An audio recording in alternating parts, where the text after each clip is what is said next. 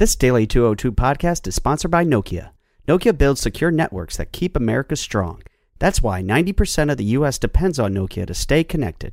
Learn more at nokia.com/open-to-more. Good morning from Wilmington, Delaware. I'm James Hohmann from The Washington Post, and this is the Daily 202 for Tuesday, August 18th. In today's news, the Democratic Convention embraces Black Lives Matter. Bernie Sanders hails a liberal movement in transition. And Jill Biden, who speaks tonight, emerges as a more powerful gatekeeper than ever in her husband's campaign. But first, the big idea. Michelle Obama returned to the political stage on Monday, the final speaker of the opening night of the Democratic Convention, looking like the first lady that she was, rather than the cultural celebrity that she's become. But as soon as she began to speak, it was clear that she had not come as a symbol of past political triumphs or history-making progress. She sounded like a wounded citizen. She sounded like a woman in pain.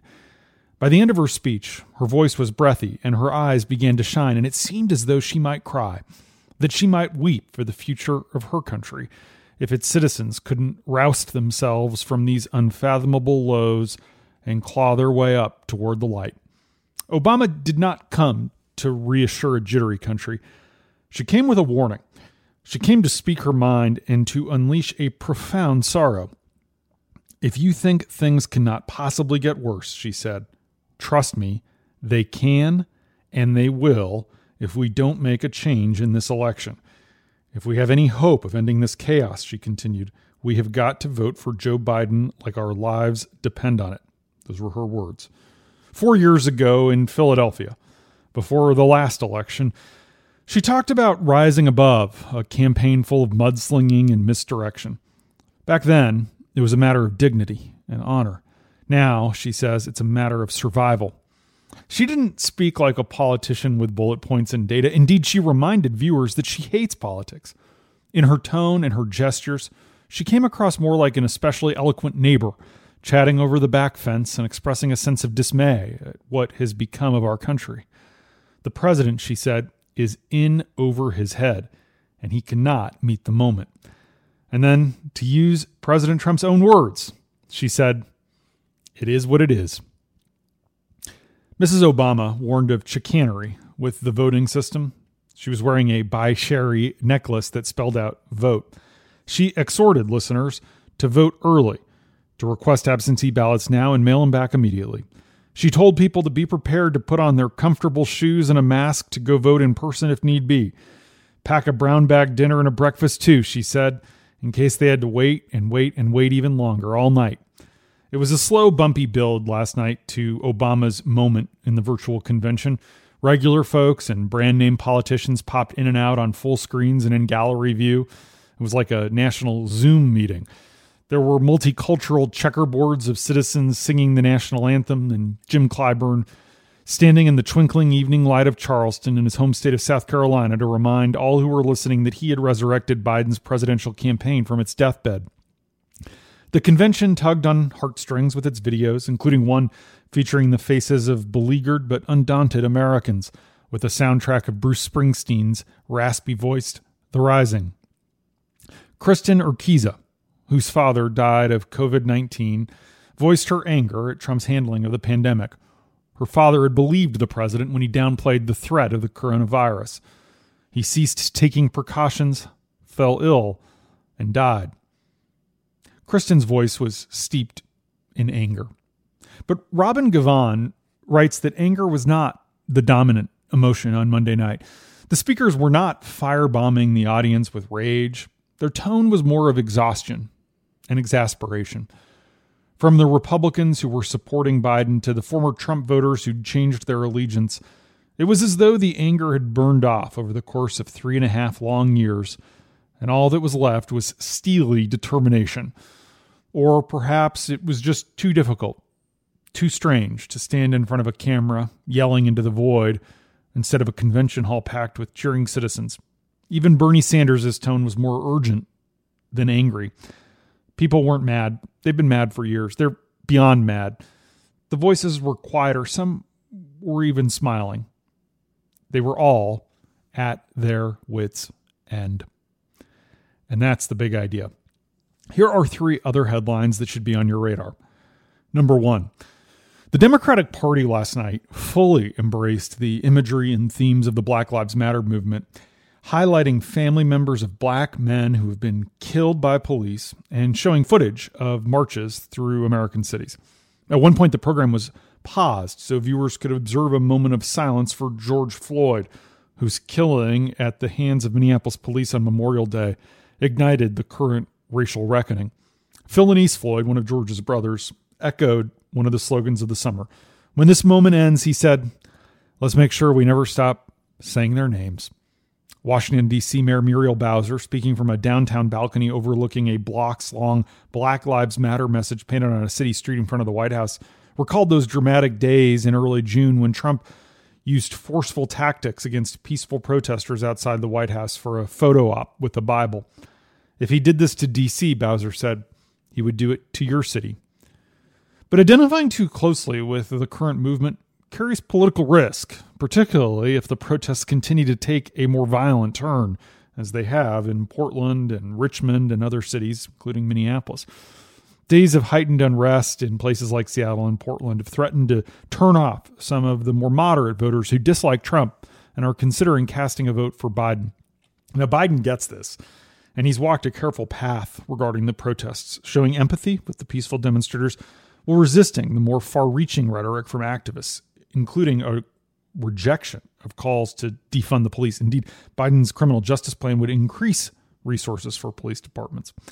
Even as he was leading a conversation with a panel last night that included Gwen Carr, the mother of Eric Gardner, a black man who was killed after a New York City police officer put him in a chokehold, Biden was careful to distinguish between what he characterized as a small percentage of bad actors on the force and the larger population of law enforcement that he supports. Most cops are good, Biden emphasized, but the fact is the bad ones must be identified and prosecuted.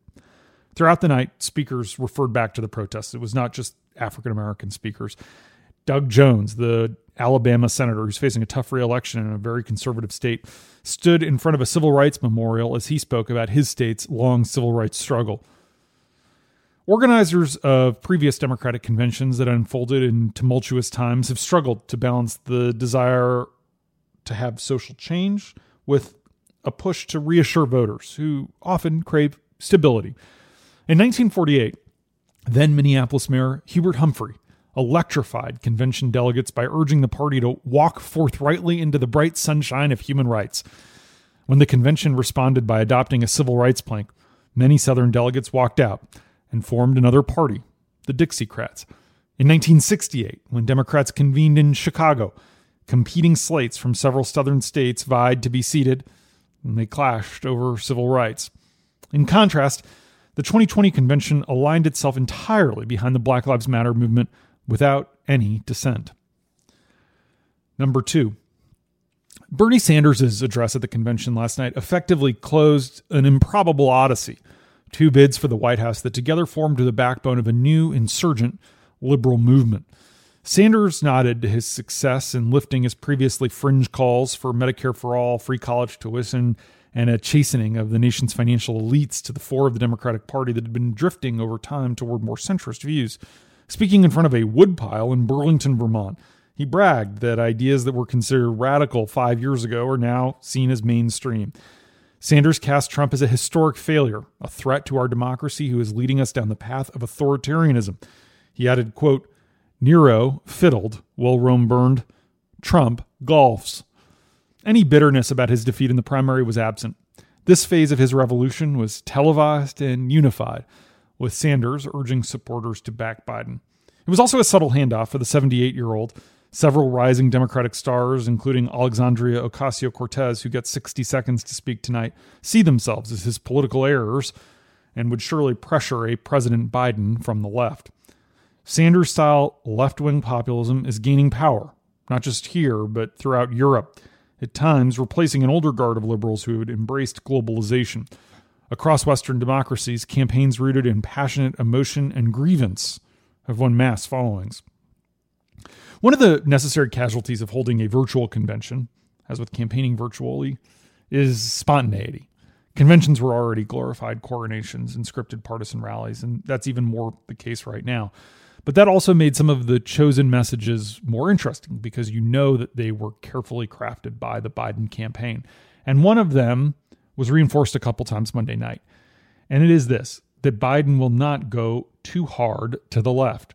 Sanders, for example, even noted that he disagrees with Biden on healthcare, but that his approach is better than Trump's.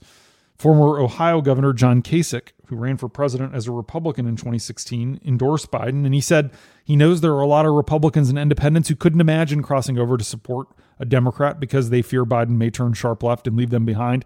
But then Kasich said he could assure them that that will not be the case and suggested that Biden will govern as a moderate. Number 3.